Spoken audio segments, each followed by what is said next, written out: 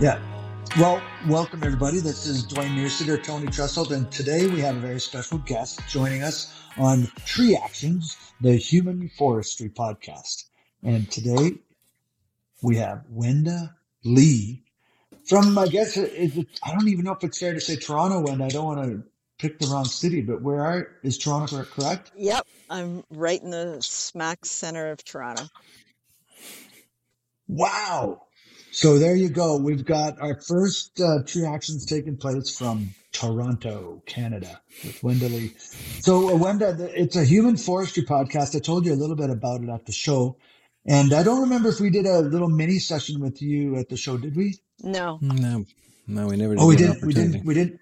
We didn't get to that. Okay, so that's okay because we did a few people at the show in that way. But I'm really excited to have you join us. And really, we just talk about our experiences in the tree care industry and kind of being part of what we're sort of calling the human forest. And, your story is a very, well, it's an inspiring story to me. And I think to many people. And I know that you're getting more requests and you're sharing it more and more. So maybe you just want to give us an overview of even how it actually first started. How did you find yourself in the trees?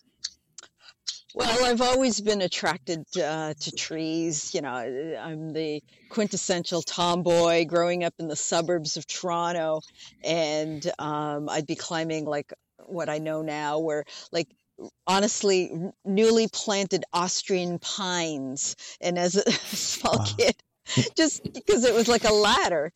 Yeah. So that was the initial attraction. And it just grew into in high school. I had an opportunity to do a 3-week intensive, sort of like a wilderness experience with Outward Bound Canada, and that blew my mind apart. Just up in, spending I was 17, never went camping before, never slept in a tent, never canoed in my life, and then I went on this course that it was completely nature immersed.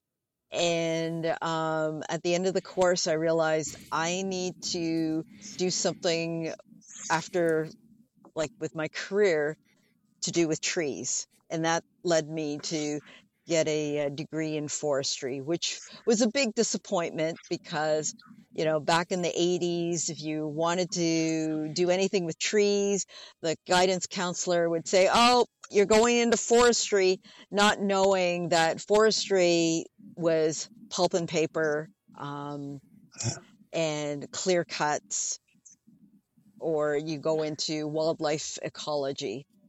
And Right. I managed to get through my degree, but I really was not like going to spend the rest of my life doing forest management, 20-year management plans up north. I came back to Toronto.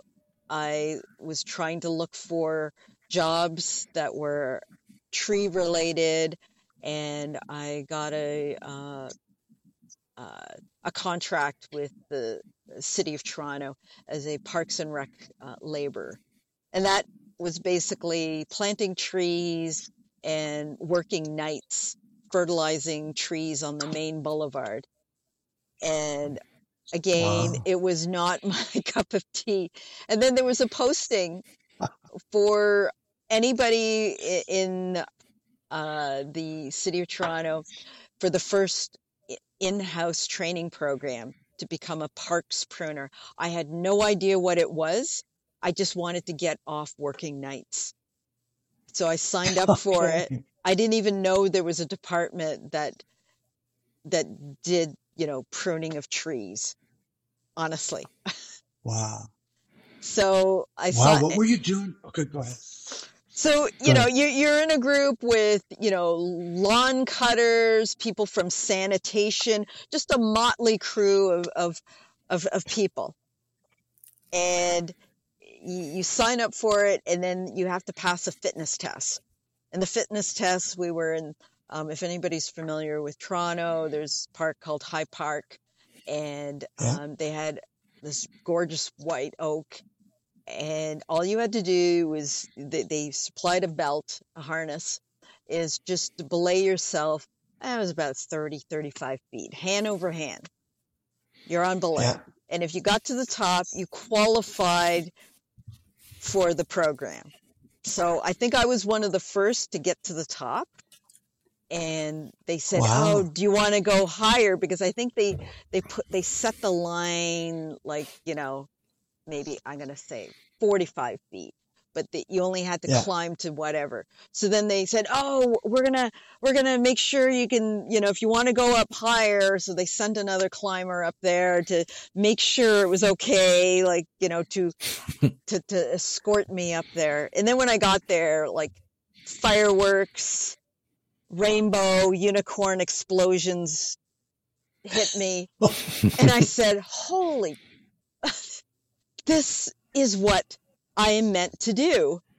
I had an Wow. epiphany, and I knew instantly, I'm going to spend the rest of my life. This is my life's vocation as a tree worker. Wow. And that's it. Yep. It's not very often, and so far in all the podcasts we've done, I haven't heard someone describe the moment when they knew like that. And I had the same thing happen when I knew I wanted to be a teacher, because I had taught off-campus course. I was asked to teach. I'd graduated from college, and I did finish this class, and I remember, I don't know if it was the student reviews or it was something about it. I had that epiphany. It was just like you said, fireworks, whatever. It was like that. There was nothing going to stand in the way of me getting hired as an instructor at Olds College. Like, it was like, that's what I'm going to do. Yeah. And I did it. Like, there was just nothing was going to stop me.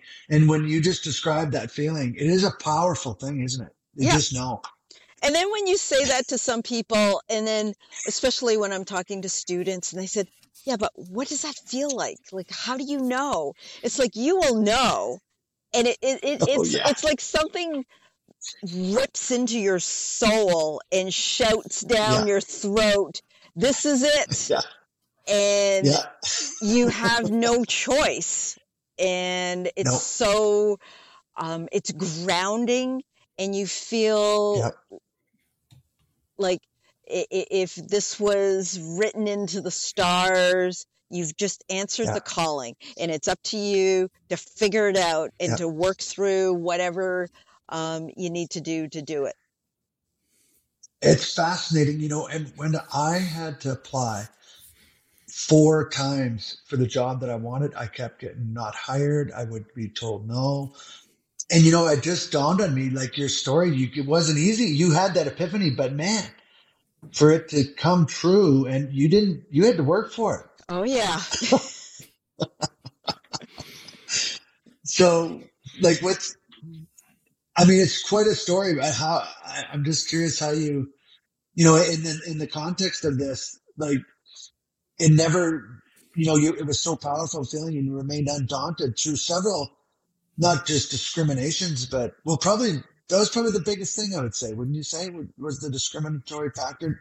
Oh yeah. So it's one thing to, because it was a 6-week program. You had to pass like every week, whether it's using a chainsaw on a tree, climbing, limb walking, and then at the end, whoever was left over, there was the main test, the tree climbing, and you had to rig a piece or whatever. And there was only 6 full-time positions, but there was more than 6 people. So you still had to fight to get like the highest grade, so to speak. And that's how I became the first female tree climber for the city of Toronto. That was in 1992. The training started in 91, so I usually say, 92. Yeah. So everything was great, but then you're literally thrown into the wolves, because up until that point, it was just, a guys' club.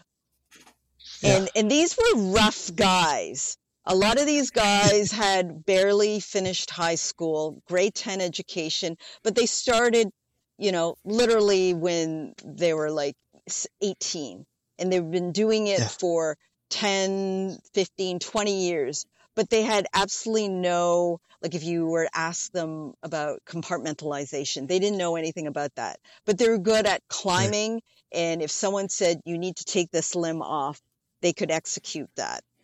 So then here Right. I come. I'm having to, downplay my education.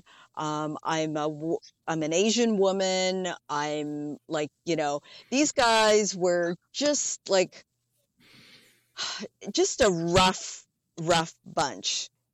Yeah. And to be thrown into that, meanwhile, I'm ecstatic. I got in with the city. And there's a disparity because, part of you're so excited and you want to learn, but then you find out nobody wants to work with you. They don't want to, you're rocking the boat because now they have to behave, so to speak, because there's a woman.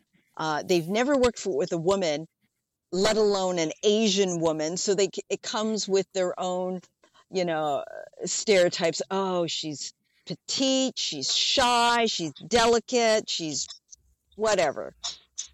So Yeah. then it, at the beginning it was fine. Um, I was just like one of the guys, but eventually I realized they had a poll to see how long I would last. They would send me up these like, huge oaks, very little coaching or instruction, or even if I had to Yeah. do like a fruit tree pruning or whatever. And it's like, well, what am I doing? And they would just say, oh, you got to ball it. Well, what the hell does that mean? And they just said, well, just do it. And then everybody's just watching you and judging you. So it just Right. kept on going and going. And long story short, it just got worse because it's at first they're judging you because you're too slow. So then, of course, Right. I'm just trying to um, get my skill levels really quick. So I would always volunteer. Okay, I'll do that. I'll do that. Or I'd be watching, and it didn't matter if my tendonitis, my carpal tunnel was in agony. You just had to do it. I had to survive, essentially, in that environment. And they're stealing from your equipment locker. You got graffiti. There'd be jeers. People either ignore you.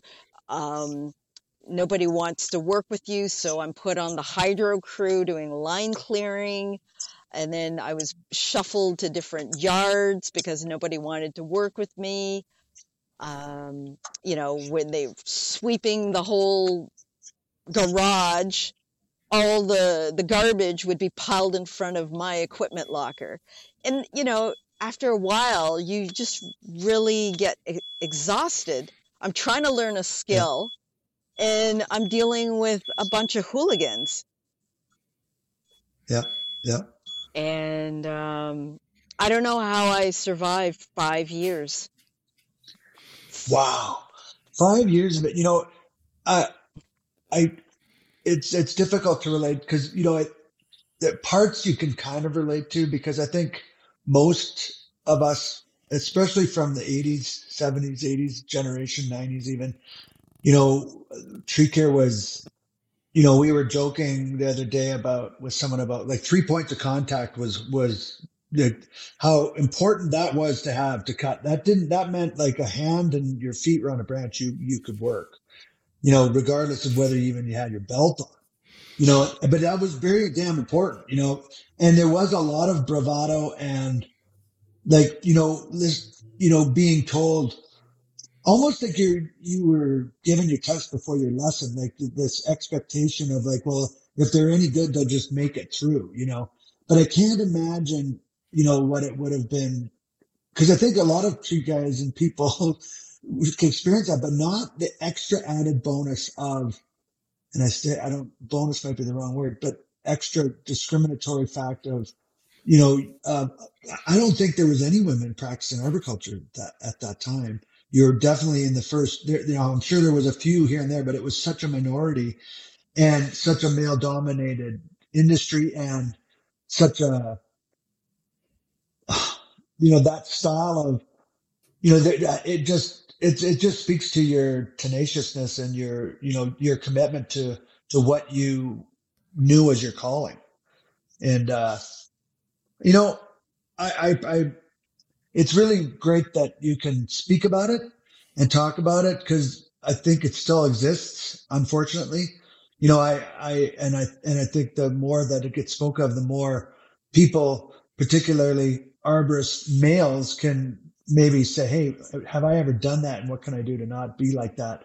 And break that cycle. You know, break that mentality of, you know, it's almost like a hazing process that could take on a real ugly tone when there's a female involved, you know? Yeah. And that's what I think you went through. And, you know, I'm sure you learned some things out of it, but, you know, what, you know, if you can, I don't know if it's possible. I don't know. I'm curious. You know, I guess I try to practice gratitude and, you know, think about things happening for a reason. Like, can you think back to what that did for you? You know, even though it was unfair, unjust, and totally wrong, what did it do anything for you? Do you think? Oh yeah, I'm full of gratitude because a lot of people will ask me, well, what would you have changed? And, like, what does that do to your psyche? Well, yeah, it did do, like, I ended up quitting only because I had an ulcer from all the stress and the anxiety. Yeah, And yeah, I had to, like, I was physically, emotionally, and mentally, like, sucked dry. And, yeah, but now looking back, my career like has been extraordinary. I've had opportunities beyond like I could ever imagine, from competing at the internationals to winning it, and all of those experiences in my early career like really tested me like hard as nails. I grew scales, I grew barbed wire, all of that. And it really tested like how much are you willing to sacrifice? But then at the same time, when you're so driven because you it's your it's your life. Um, yeah, I had a quote saying that the fire in me burned brighter than the fire around me. And that holds true. It's like my desire to be the best climber, the best person, was way more important than dealing with these honestly immature Neanderthals yeah, just being yeah, threatened by my presence and threatened by my abilities eventually. So as I look back now, all those people, maybe 20 years ago, I would have said, I hate them, I hate them. But now I see them, they were my teachers. They tested mm, me. wow, It gave me the strength to progress where I am. And I tell my story to inspire that, hey, if I can do it from, a suburbia growing up, I'm I'm I'm only 5'1". I'm not like some, you know, big person, but I was able to do this. And, even doing the competitions, like my climbing yeah, style for a smaller woman, I think was eye-opening to, people in general, guys. And yeah, it's not just a white male dominated industry. And right, like I'm living in a bubble in Toronto. We're seeing lots of women of color, women of all races, all genders. It's not exclusive that you have no, to have your license to be a 6 foot whatever yeah, honking guy with muscles. And yeah. so You've mentioned going on to meeting more women in the industry through the competition, and then also going to Hong Kong and meeting other Asian climbers there. Like, do you think that your experiences from the early times have made those times that much sweeter, or um, but even that doesn't even really matter. Just, I mean, there have been very inspiring stories of when you started to connect with other women arborists, and particularly I think it started at the comp. Oh yeah, because I never had any female role models, female mentors. I had no idea where I was, uh, where my level of experience was, because I was always climbing with Yeah, guys, competing with guys. And then at the internationals, it was like, wow. And meeting like people from, Australia and Germany. Um, and then realizing where I was in the pack blew my mind. So, so yeah, that was all part of the, you know, those stepping stones. And then meeting women that, just inspired me and empowered me. It gave me more strength because I think they were on top of their game, but there was not a lot of women that they were working with as well. So going to compete at these internationals just once a year, meeting those women, it was so inspiring to me to continue right. on and to continue on with the competitions. Um, you speak of Hong Kong, that was profound. That was another, like, okay, you pass this test, we're going to throw you another bone. I had no expectations with that, and just seeing all these men and women, Asian women, and the fact that I can understand Cantonese. I just can't speak it because Yeah, my accent is just so frightening. It just brought it all back. It, in my talk, I talk about that ancestral void that I didn't know was missing until I experienced right. it. And it still gives me chills that I had that opportunity because they just saw me. Oh, it's a North American woman. She just so happens to be, her parents are from Hong Kong, but she's like totally, westernized, and she's a climber. So that's how they saw me, but I'm seeing, wow, look, all these uh, Chinese people, they're all climbing. And nobody's like, Yeah, they're not having to face discrimination, harassment, or anything like that.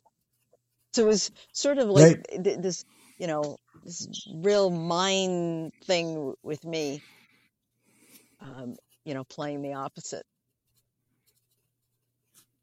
Yeah, well, it just makes me think of the whole human forest aspect, and that I think for a lot of us in this industry, or the human forest, it's more than just professional. Like, obviously you were there in a professional capacity teaching climbing or whatever. I think you were teaching climbing, but the impact that it has on us as people, and personally, you know, yeah, and you touch on it in your talk, and you referenced a couple times your talk. And those of you that, if you ever get a chance to out there listening to this, like, Wenda does go and speak at conference. She has a talk that she's put together that is really, when it was amazing, and just a really well done talk. And I hope that you get to speak it everywhere.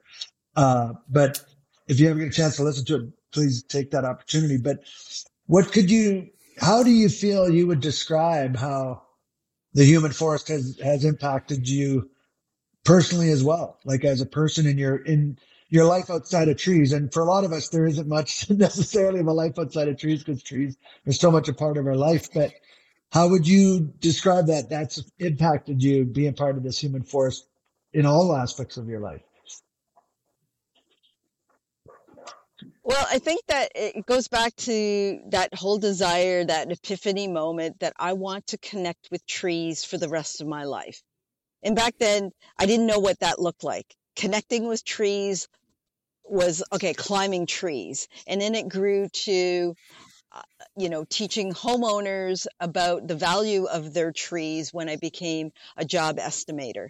And it wasn't about just selling a job, but selling information that this is not just a thing in their backyard causing shade.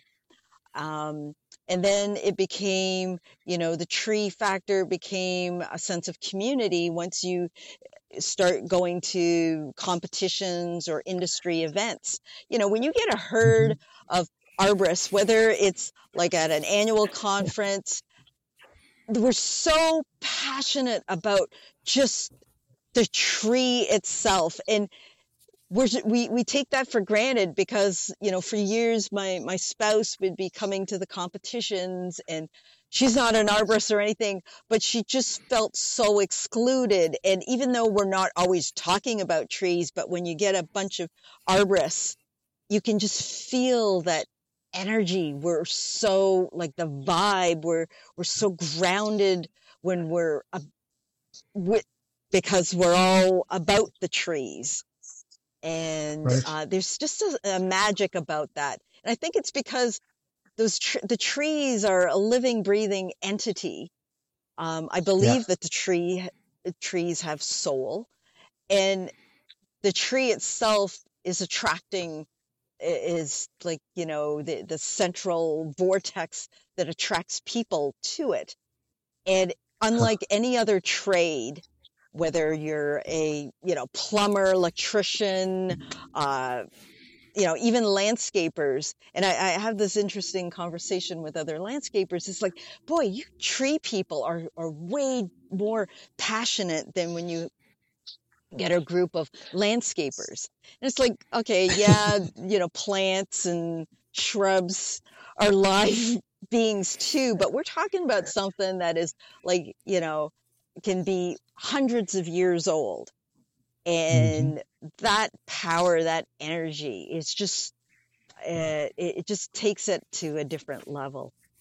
So I Yeah. think it's not about we going to the tree, but it's the trees that are acting as a magnet to attract people to it. And from that, Huh. I'm meeting Wow. people at conferences. I'm meeting people, through my talks.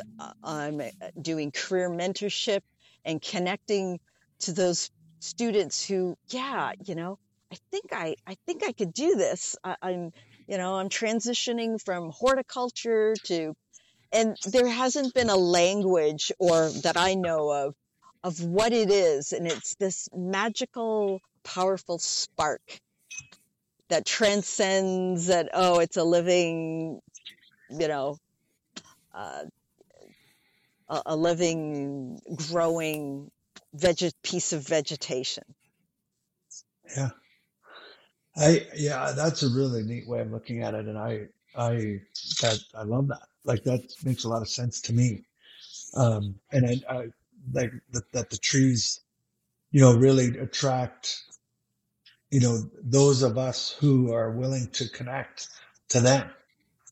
That's a really neat concept. So, they act as the filter, so to speak, to, because it's almost, and you hear it, it's not uncommon. I don't know if you've seen that Legends of Arboriculture little clip where Larry Hall, who speaks at the very end of it, and he says, I think that people that spend a decade or two in arboriculture, that something mystically happens, or something happens to them, he says, and it's imparted mystically by the trees.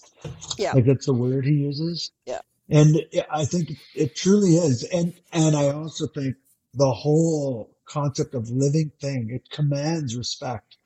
And the oldest of living things on the planet, like not just, um, their size and mass in many cases. Well, in fact, interestingly enough, the oldest ones aren't that big. The oldest of the pines, from my understanding, some of the oldest are here in the Crow's Nest Pass, the limber pines that are 5 to 7,000 years old, and some are yeah, still alive, yeah, and their bones are still there for the rest of them. Like you can, you can walk up to these trunks of trees that are probably a foot and a half in diameter, and the trees are maybe the tallest is 30, 40 feet tall, but they are. alive and been alive like before the ice age, you know? Yeah. It's astonishing that they've survived.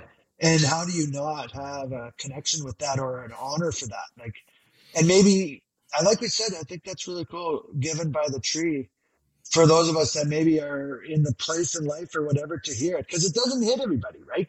Which we can't understand, because it does connect with us, you know, and that's really amazing. You know, and Soul, I don't know, I think I may have told you, like, Shigo, Dr. Shigo and Jack Phillips were looking at they were in the middle of writing a book called The Soul of a Tree. Hmm. And unfortunately they didn't finish it because Shigo passed away, but the whole concept was that trees have, what is it about trees that connect us and that gives them soul, the way you listen to a song that moves you or food that comforts you. Trees have that effect on people, and they were attempting to describe that and talk about that. And I think that's kind of what you're touching on here. Oh, my dog wants to say hi. So interesting, you know. And talking about Celeste and her not, like, feeling somewhat left out at a tree event. I can, you know, I've heard that too, you know, from those close to me and from Nance, you know, like, they just don't have they don't have the same connection for whatever reason. You know, what do you think it is that some of us get that and some of us don't? That's something I can't put my finger on. It's just a gift, I guess. I don't know. Shigo always says touch trees, and Yeah. maybe if you haven't touched and really connected, it doesn't grab you in. I had a conversation not too long ago, and I can't remember who it was, and I was just saying that, um, oh, that Japanese guy who did all those water experiments. Is it Emoto Matsu? The, he would have a glass of water and he would write, like, the word love or peace, and then he would take a eyedropper of the water from that glass of water and put it under a microscope, and the water crystals would be this beautiful, you know, pattern. But then with that Wow. same glass of water, if he put a piece of tape and put the word hatred, war, anger, and then took an eyedropper of water and under a microscope, the crystallization of the water droplets, it would reflect, like, it would be sharp and prickly. And so we're like, everybody knows we're all made up of, like, was it 90% water, liquid. Same with trees, same with animals. And we emit this vibrational frequency that, it's like the frequency of our attraction sort of, they Yep. speak to each other. And Right. it's that's Interesting. that's the soul speak. It's funny because Yep. women, we can talk about, like, I've, throughout my career, we'd have these conversations about this spiritual connection with trees. But with guys, like, no, no, no, we don't want to talk about spiritual this. But Huh. they'll say, man, that climb was just awesome. Everything just vibed. It just clicked. I was just in sync. I was, like, in the zone. So it's just the application of language. And I find that, with guys, Wow. they'll use that, but with women, we'll say, yeah, that grounded me. I was connected. You Yep. know, it was a spiritual experience. Same Yeah. same Well done. And feeling, just different words applied. well, I think there is truth to that, and that, you know, I think well, you can get pretty deep in here, but I'll go there anyway. You know, I think a lot of the feminine um, resonance or vibration of femininity in humanity, you know, I think it was stifled by, you know, just certain, uh, I don't know, power and control of, the development of mankind, I suppose you could say. I don't know where it started from exactly, but, I think, there used to be the term goddess, and even in worship and in ancient cultures that, somehow through, I don't know, in the last 500 years or so has changed. It went far more masculine, and we lost that connection even for healing, for the natural herbs, like what, wise women of the woods, like, which got termed as witches or blamed for things that were it just took away from all of that side of things that, you know, that women never disconnected from because it was inherently part of them. But as men, we weren't, I think of myself, like you weren't taught it. You didn't learn it. You weren't exposed to it. So you didn't even know what you didn't know. And I think there's a bit of a coming back to that, you know, at least in my life, there's been that, and, thanks to some significant women that I've had and had in my life. And I mean, like yourself, like, completely. And there's you can learn to appreciate, which I think everyone's had the capability of, even going all the way back to your experience in Toronto. Like, that's an evidence of that disconnect that occurred, where particularly men lost the ability to connect with the feminine side of themselves even. Yes. And it needs to come back for true healing of not just, tree people, but the planet, I think, to be honest. And I mean, I know we're getting it, but hey, we don't have rules on this podcast. We don't have boundaries, and I'm glad for it, but, and the more we have ears to hear and are open to listen and be sensitive to that, because I think it's there, for me. And for me, my recovery has been a big part of that. My journey through recovering from alcoholism and addiction I've had to learn to be more open to the spiritual side of things in order for my own healing to occur. And that's really all it takes, is openness and honesty and willingness to hear. And it can change and open up so much, and I think that's a very wise observation that you've made there about that. And yeah, I could see that. Like, I would love to have been a fly on the wall listening to a women's only group talk about their experience in a climber in a tree. It would be very different, I think, Well, I think the bar has been raised with so many educational, you know, Old College in Ontario. We had Sir Sanford Fleming and Humber College. So you get, Yeah. You're still getting about 10% women in the class, but at least the men in the class, they're all at the same level. They're all learning from scratch how to Yeah. climb. And a lot of times those women are just seen as another student.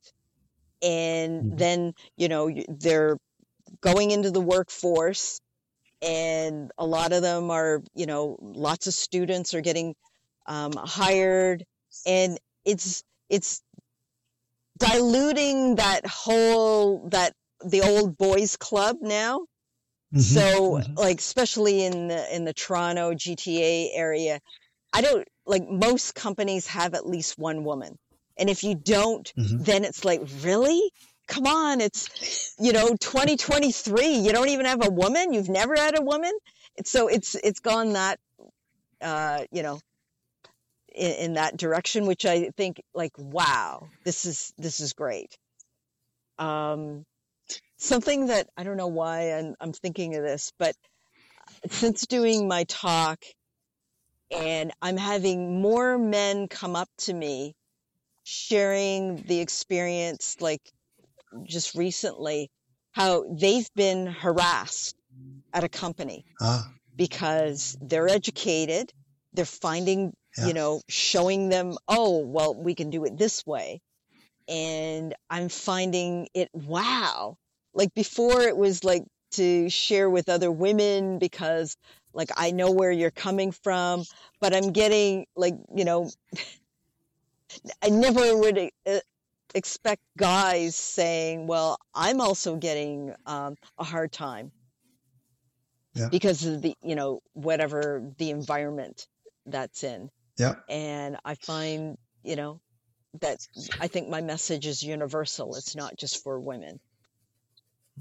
I agree. And there is a shift in that too.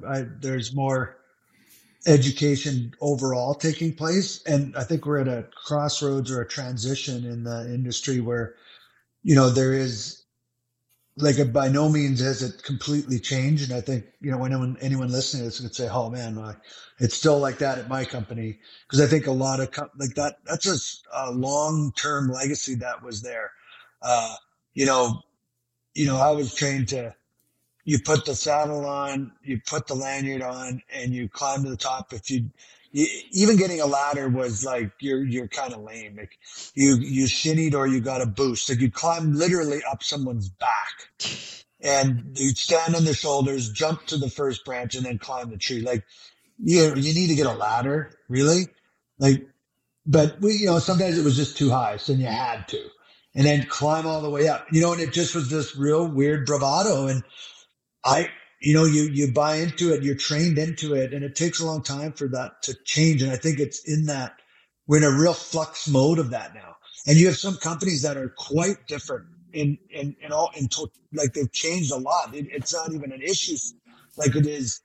And there's some companies where it still hasn't changed hardly at all, and that's something I always, when people ask about where to go work and so on, that's one of the things you got to look for, and you can find better places, but sometimes you just made a bad choice, and you'll know, soon on into it I guess the real company culture is. I think that's what it boils down to. What's the real culture of the organization, right?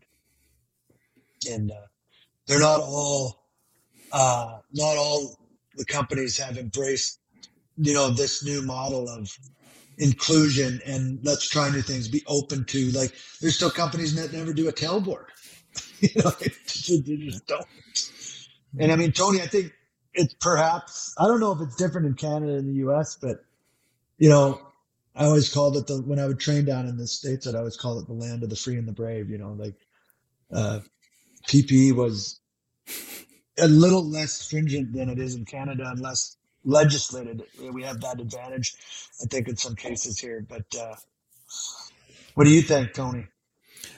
Yeah, I think, when I do work and train up in Canada, it's a higher percentage of women in the workforce overall than here in the States, just across the board. But I've seen it growing, almost exponentially. 15 years ago would have been unheard of to have a woman on the workforce in the States here. It would have been really, really exceptional. And it probably would have, and you would have stereotyped them and said, oh, you must be doing plant healthcare. You would have just assumed they weren't a climber.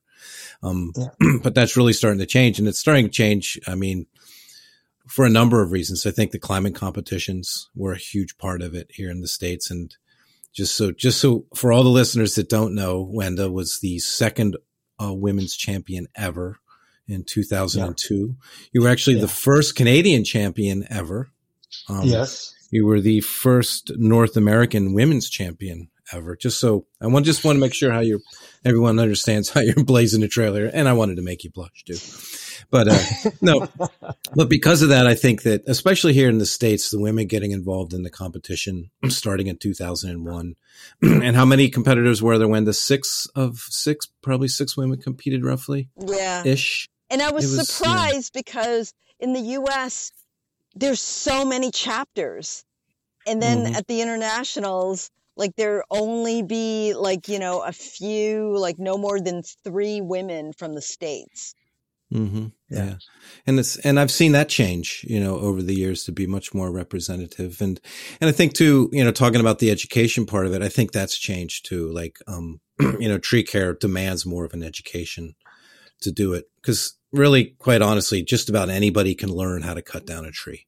In fact, now when it comes to mechanization and the amount of equipment we have at our disposal, tree removal is really not a hands-on, not saying that it's not difficult work, but sometimes it's not as complex as it used to be. But caring for trees, pruning for trees still takes an artistic sense. It still takes a scientific sense. You still have to know where to make the cut, how to make the cut.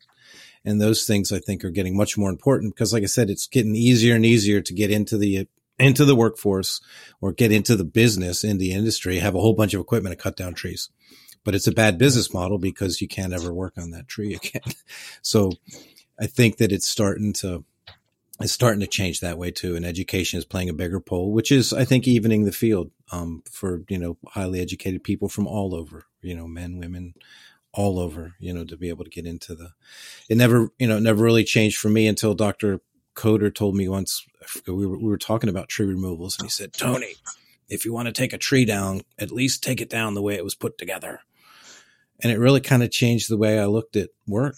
And I needed, at that point, I knew that I needed to understand more about trees, and even in removals, to understand how to get down safely with dignity for them, but then also safely and some dignity for myself as well. Cause anyone can cut down a tree, we can go on YouTube and watch it all the time. It'll hit the ground eventually. It's, can you do it? Can you do it safely for the tree? Can you do it safely for the environment? And I think there's a certain amount of dignity that should go into a tree removal, because nothing lives forever. We're all ephemeral, but we all want to go out with a little bit of class. And I think that can be part of it too. I think I just want to go back to when you were talking about the competitions. Yes, the competitions to me were allowing women to compete, letting women compete at the internationals was the single most significant thing that basically put us on the map. It celebrated not only our presence, but it validated that women can climb, because that's like 2001. I remember when Sharon Lilly came to Toronto, and I was, still working at the city, and she was the first woman I ever met that was a climber. And I remember her saying, like, yeah, I'm not that great in throwing my line in. And I said, oh my God, that's like me. But when you own the company, you just have someone else throw your line in. But anyways, I remember at one point I asked her, are there women that compete? And she goes, oh, no. But I think there's like a few in Sweden that, they want a competition. And it took almost 7 years, closer to almost 9 years into my career, that the international said, yep, this is it. We're going to let women. And even then, that 2001 event, that competition was such a disappointment, because women were treated like we only had 3 events. That was the Belayed Speed Climb, throw line, and footlocking. The work line. Really? Those were the 3, and the top 3 of the combined points, you went and you did the Masters, which was basically the men's work climb. Because and I remember Rip saying, well, because some of the women were saying, I traveled all the way from Europe to do these 3 events. Are you kidding me? And they didn't think women were capable of doing aerial rescue. That's, that was no. And the work climb was just too advanced. So that became the Masters, in that first year. So I had already convinced myself, I was crappy at throw line. I was, I didn't know what a footlock at the internationals. And I ended up coming 3rd. So I remember, they were calling my name. I was going to do the Masters, the work climb. And it was Christine Inch, Kia Martin, and I. And I ended up winning that. But they took the collective points, so I came in 2nd. You would have won. That's how Christine won. Oh, okay. So the next year, it was I think there was enough, complaints. It's okay, we'll let the women do all those events in their own Masters, but they're going to get separate trees. They still weren't sure. The guys, the committee, they still weren't sure. So now we're not even 25 years from, that first event, and everything is like completely even. Same time, men and women are given the same time, the same trees, and women are Yeah. beating the men's times. Yeah. Yeah. Yeah. I know. I think it's come an amazingly long way. But if it you wasn't know, for that competition, allowing women to showcase our abilities, I think we wouldn't be having this conversation. maybe, I have to say, I can't, I need to fact check the year, but I am factual on one aspect. We had 7 women compete in our chapter event. Now I need to remember I don't know what restrictions there were. It's possible because, the way, wasn't an automatically, yeah, let's let the women do everything, which is just ridiculous when I look at it now. Uh, um, but we had, it's been touted at the international, they'll announce that the first time there was ever women in a comp was in a chapter in Minnesota or something. It was a year or 2 years previous that we had 7 women compete in our chapter. And, I was already involved with the international. And I remember saying, like, you guys need to start having some, cause there was nowhere for them to go. Like we were having women in our event and we didn't have, like, there was nowhere for them to go. They couldn't go compete at the international, and that hasn't always been the case. Like we've gone from having as many as 10 down to 2 or 3. But there was a time when we had like, I think 10 or 12 women in our chapter competition before the international started having theirs. Wow. And other chapters started as well, right? And it's interesting because I'd like to get you our conference this summer, because the city of Red Deer is hosting it. And the city of Red Deer, last time I trained there, had all women urban forestry crew. And it might be the only place that exists that has all women. Like I'm talking it's a small city, so there's only 8 or 9 of them. It's not like the city of Red Deer is 150,000 people, so it's a decent city. But the entire urban forestry crew from top to bottom, like from the people feeding the chipper to the people cutting the trees to the climbers, the bucket operators, and the urban forest manager are all women. Wow. That's great. And they would love to. I don't know if any of them met you. They've definitely heard of you. So anyway, I digress. It's interesting though because a woman by the name of Donna Bolzer, she pushed the city into starting an urban forest position. I want to say 1985. And she was instrumental in having Nelda Matheny come up and speak in '87, the late '80s, on the hazard evaluation book that first came out, in '87, '88.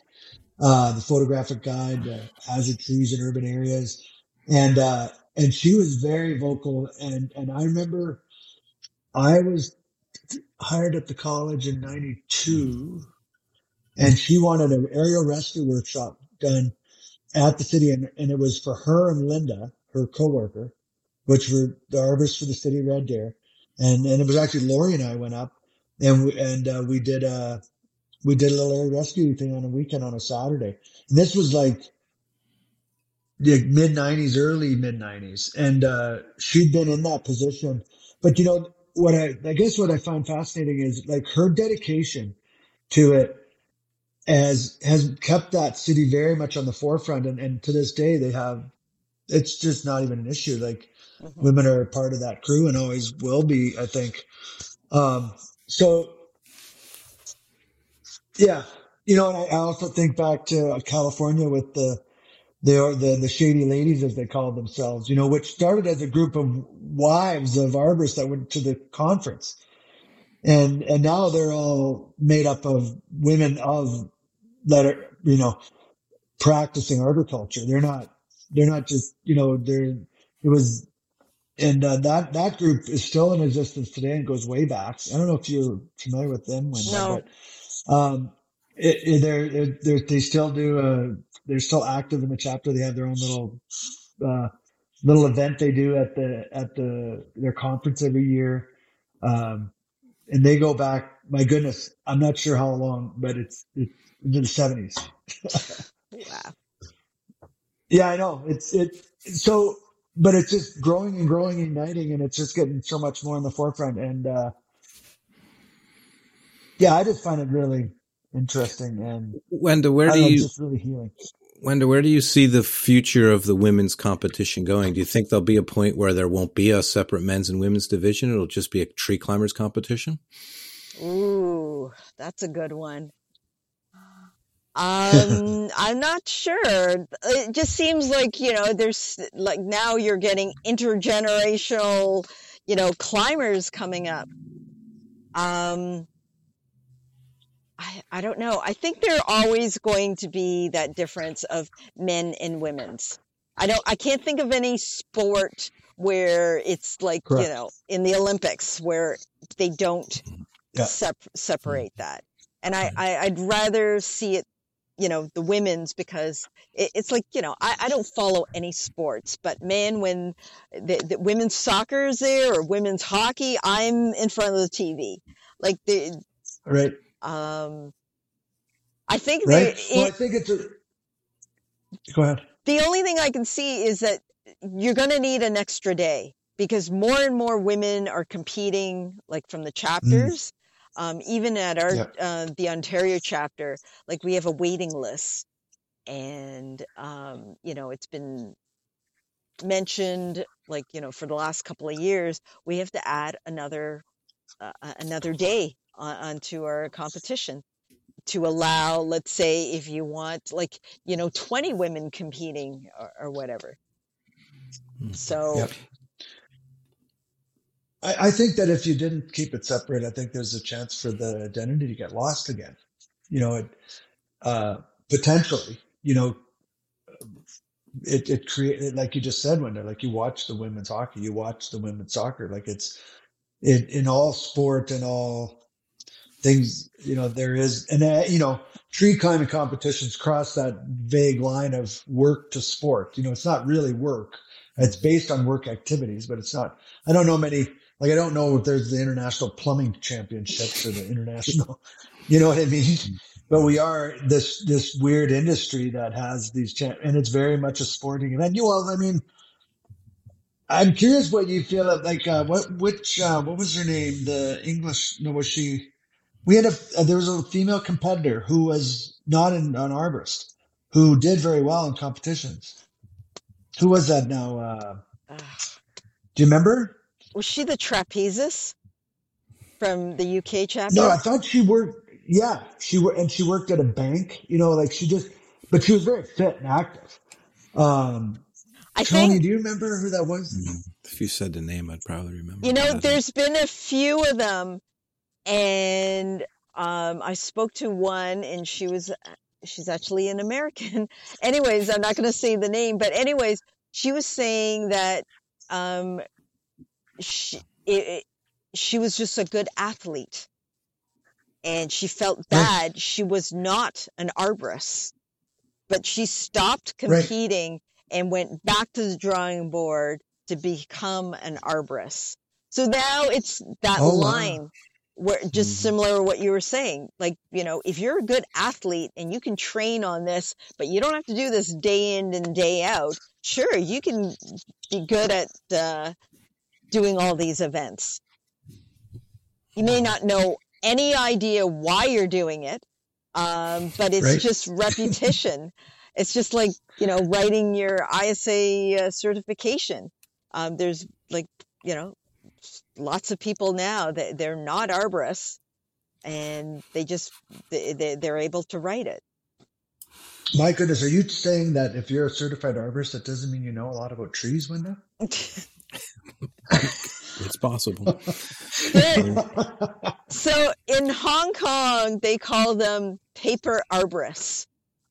And those are paper arborists. And those are the ones that are in managerial, they work in management. They don't climb. They're not frontline, but they got the smarts, and they can memorize anything that you put in front of them. They may have zero practical knowledge, but they literally are called paper arborists.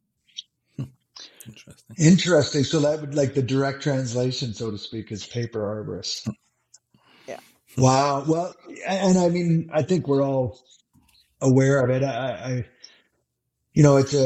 I guess fundamentally, if we want to talk about the ISA and certified arborist a little bit, and the competition often comes up, but I don't think we've talked about certified arborist yet, or the other type of disciplines that exist. I think there was such a lack of recognition for arborists that ISA really has bolstered that and created an identity that is very important. I think overall, I think that's been a positive. The only misgiving I think I have with the programs that have been developed is when uh, a group like a municipality or an organization says, in order to bid or to be part of our crews, you need to have certified arborists on staff, let's say. And, there was a situation here where a company had, three people that had forestry degrees. The other four people had diplomas, or like arborist diplomas, like from Humber College or Olds College, but they just hadn't written their certified arborist, and they weren't able to bid on a contract because they didn't have. And a company that got the contract, all they had were CAs. They had no other training whatsoever, just written the arborist test, but they were eligible to bid. And this company owner wrote an article about it in our newsletter saying, like, is this really what we're after here? This seems a little wrong, because there's no way you can hold a certified arborist exam up against a forestry degree or a 2-year college diploma. Like, come on. But yet it's easy. And everyone argues, well, of course, just go write the test. I get that. However, it has given some power or recognition to a paper credential. I guess I would use that term based on what you just said, Wenda. Yeah. What do you think? Is that, like, have you observed that or witnessed that? What we have seen, especially in, Toronto, more and more landscape architects are certified arborists. So now they don't need somebody like myself to do a construction tree preservation plan. So talk about conflict of interest. I'm going to put it out there. Not all of them, but a lot of landscape architects, they have no clue. They have no clue about proper, tree selection. They put in like $1 million planting plans, and it makes absolutely no sense because it's a disposable plan. It's not meant to last for more than, 10, 15 years. Yep. And we as the arborists, we have to come in years later to take down these trees, or to, who the heck planted this close? Doesn't make sense. And I think we go back to that passion, when you're a climber and you're an arborist, a certified arborist, and you're trying to educate the builder or the architect, like, you don't need to remove this 100-year-old bur oak for this addition. We're like the last totem on the totem pole. And we're just so invalidated for our credentials. So now these architects are just writing the exam, and then they can write their own specs without any desire to maintain the trees or really understand that you don't need to remove this tree. We can cut this back. We can do all this stuff. So there's my thing with paper arborists. Right. Yeah. Well, I think you'd find a resounding agreement amongst a lot of, I don't know what we'd be called. What would be the opposite of that, Wenda? What if they're paper arborists? What's the what are we? Wooden arborists. But I mean, I get it. I understand totally what you're saying, and I agree. We're the frontline workers. We're the ones that are going to chain ourselves to that tree or put up a tree tent and stay up there fighting for the tree. Mm-hmm.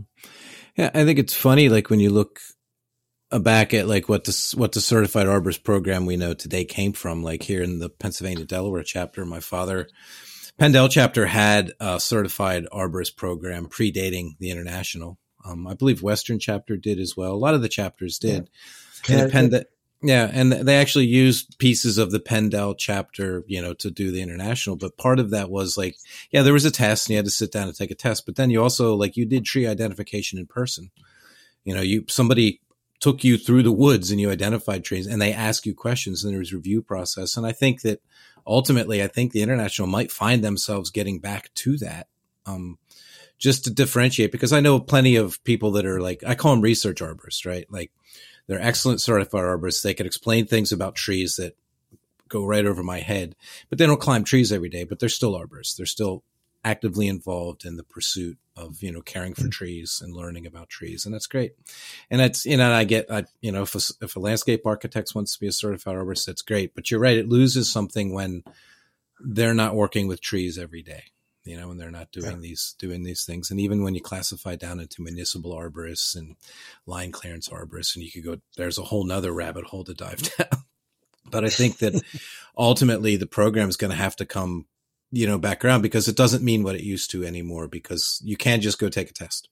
And if you're good at taking a test, you have the same certification that the three of us have, minus the probably well over 100 years of experience, working with trees. And that's a huge part of it.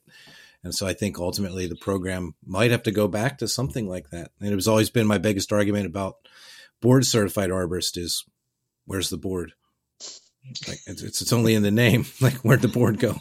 So maybe that's what it needs to come down to, to differentiate that, so that you can, because, all those years climbing trees, working in trees, being with trees, it's paid dividends in education, physically and, emotionally and spiritually, as we talked about earlier. And that has value.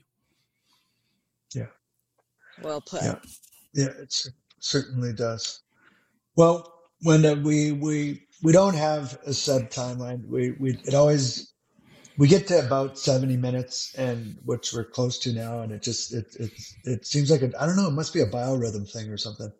But and then we want to thank you very much for your time. It's the most valuable non-renewable resource that we all have. And I'm just honored and grateful that you were willing to do this, and that we were able to record this and have some of this posterity down on an audio format that, and I hope you catch your episode will air when sometime April, looking like late April, I think, if I was just working on a calendar today. So sometime in late April, I think.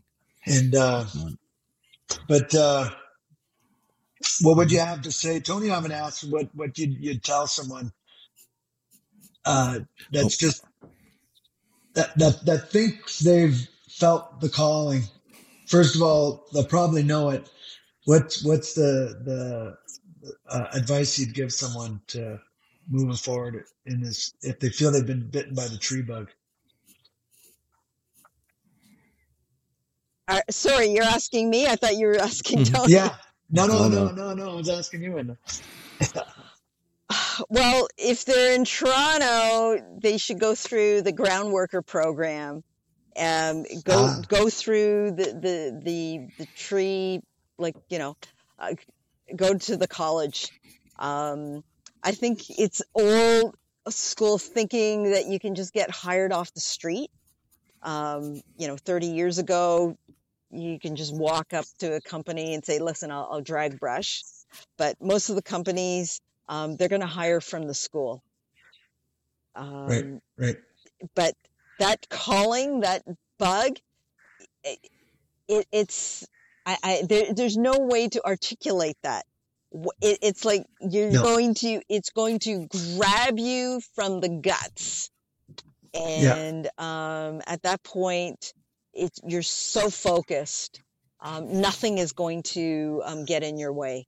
You're just going to, and that's the only way I think I lasted And perhaps that's probably why a lot of women are scared to, like, back then, to get into the program, to get into being a climber, because of that. It's just so male dominated.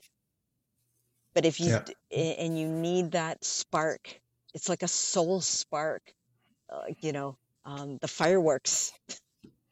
Mm-hmm. Yeah, no, I agree. And and I guess it's a gift when you receive it. And I can't even put my finger on, like, for myself. I wasn't looking for it. I didn't know that's what it would be, but I knew it was it when I felt it. It was there. It was, and how it happened to be that I received that gift, I don't know, but I ran with it. I took it, and I guess I was open to pursuing it. And it didn't, like, same as you, it took a relentless effort of disappointments and rejections before I really felt that I'd arrived there. And I've never deviated. I've never left the arboriculture industry and the training side of it. It's just always was in me. And, I admire your journey. You're one of my most favorite arborists and people to talk to. Always, Wenda, I mean it. It's always just so, I guess, just meaningful and uplifting. So I just want to thank you again for taking time and for being and answering the questions. It was fun. Yeah, thank you so much. I have one last question for you, Wenda. If you could have your own billboard, what would it say? Oh my goodness. I would have to put like it's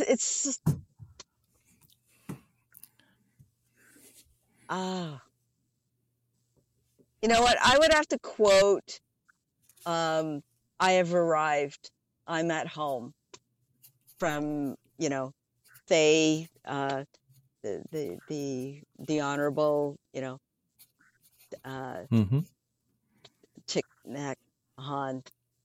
It's just being present and being in gratitude. That quote always surrounds my whole being. That every day is a gift, and no matter where you are in that that transformation and that journey, that is where you're supposed to be. Right. I have arrived. I am at home at this very instance. This is where I'm supposed to be. That's very beautiful. Be where your feet are. Very wow. Good. Well, I think that's a great ending to an amazing podcast. Thank you, Wenda.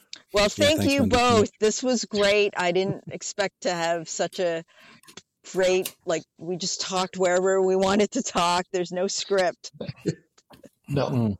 I didn't have to bring my musical stand with 17 pages of notes. No, and go ahead, John. I said there's a time and place for that, but not here. Yeah. And if you're ever interested, we're not sure where this thing's going to go. We're open to whatever, and if there's ever a time that it might happen again, we'd love to have you back. So if you're open to that, maybe one day we'll do it again. Absolutely, I'm all for it. Right on.